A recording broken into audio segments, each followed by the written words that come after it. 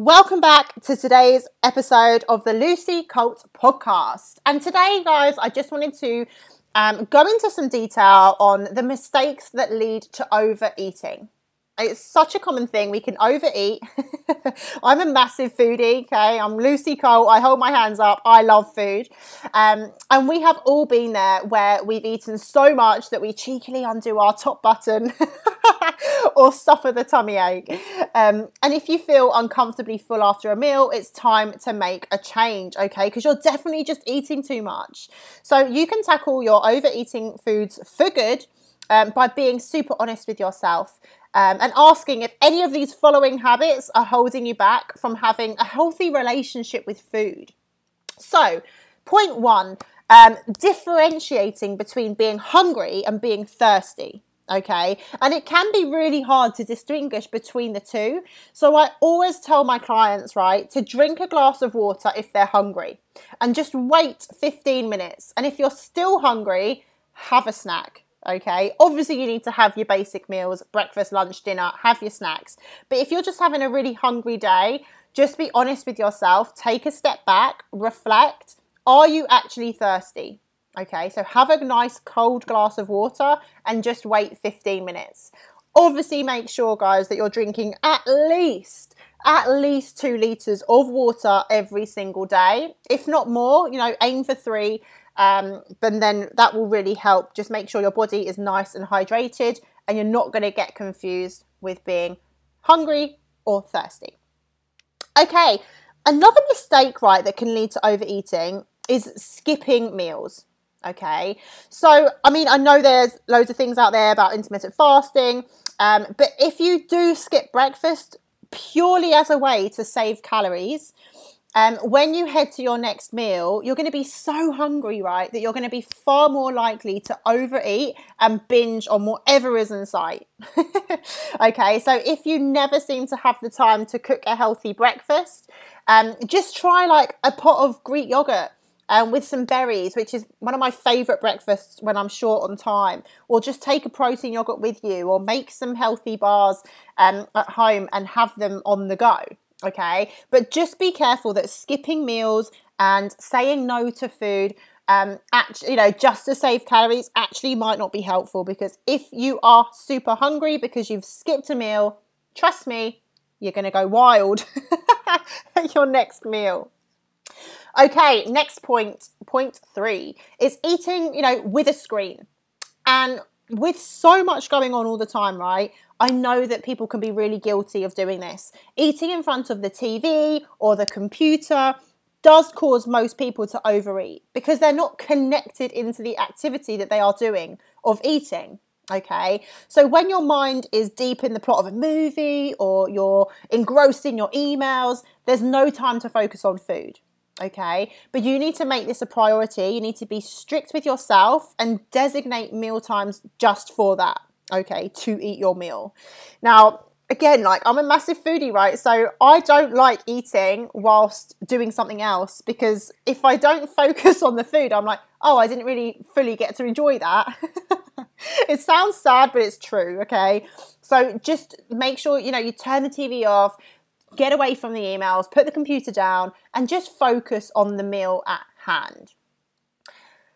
Okay, then we need to have a look at relationships, okay? So when you're in a relationship, and I'm going to do a separate podcast on this, and then your partner isn't necessarily concerned about their eating habits, it can be so hard to stay on track when you cook and eat together.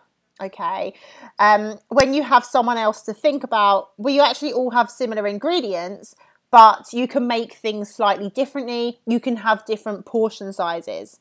Okay, so you have to make peace with the fact that you and your partner don't have the same needs. You might not be on the same page as to your goals. So with my boyfriend, I'm lucky, really a lot of what I cook, I'll just give him a bigger portion. Or if there's something that he really likes, like for example, he loves shepherd's pie, right? I just don't really like it. Not because of the calories, not because of anything else. It's just not one of my favourite meals. I will literally make him one and just eat something else myself. But I'll make him a big one so it lasts a few meals. But you've just got to be honest with yourself. Again, I'm going to do a big kind of explore on this subject anyway, relationships and kind of weight loss. But you just have to really make sure that you're thinking about your own goals. Have a smaller portion. You don't need as many calories, specifically if your partner is bigger, taller, weighs more, might be more active, things like that. Okay, point 5 is having bowls and plates that are big. So having a big bowl or a big plate, right? When there's more empty space on your plate or in your bowl, it makes your portion size appear smaller than it actually is. So instead of piling your plate with more food, just reach for a smaller plate or a smaller bowl. And when you're cooking at home, keep your measuring cups, your scales or your spoons on hand to make sure that your serving sizes are appropriate. Because this way you'll know exactly what you're getting and you won't go overboard. Now, I am a big fan of weighing my food. That is just simply because, being honest with myself, if I was to free pour oats or free pour the rice I would have on my plate, I wouldn't stop. So, you know, for example, a portion of cooked rice on a weight loss plan, I'd suggest people have 125 grams of cooked rice, right? But if I was to do that without measuring it, I'm not going to lie, I'd probably put double that at least. Same with peanut butter. So if I was to just have a kind of dollop of peanut butter in my yogurt or whatever, I would honestly probably have about 3 times the amount. So 15 grams is like 90 calories. If I was to have 3 times that, I'm looking at nearly 300 calories, right? Just because I'm free spooning the peanut butter out the jar. So don't underestimate the power of weighing things, even if it's just for a short period of time, so you get to grips with how much you actually realistically should be having. So then let's move on to point 6, right? Snacking. Now, some people do think that all snacks are bad. Oh, I shouldn't have a snack because it's more calories, right?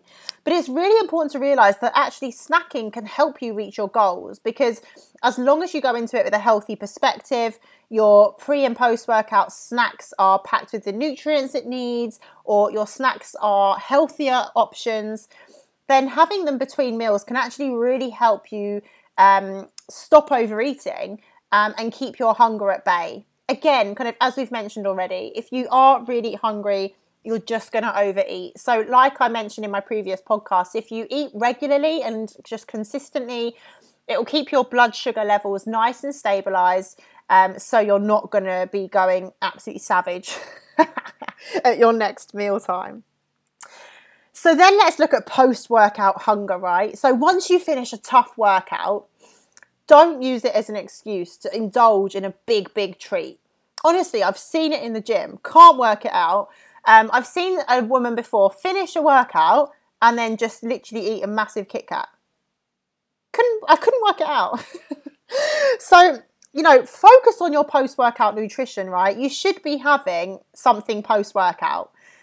You know, I always recommend like a protein shake and a banana, protein and carbs basically. So have, you know, 150 to 200 calories.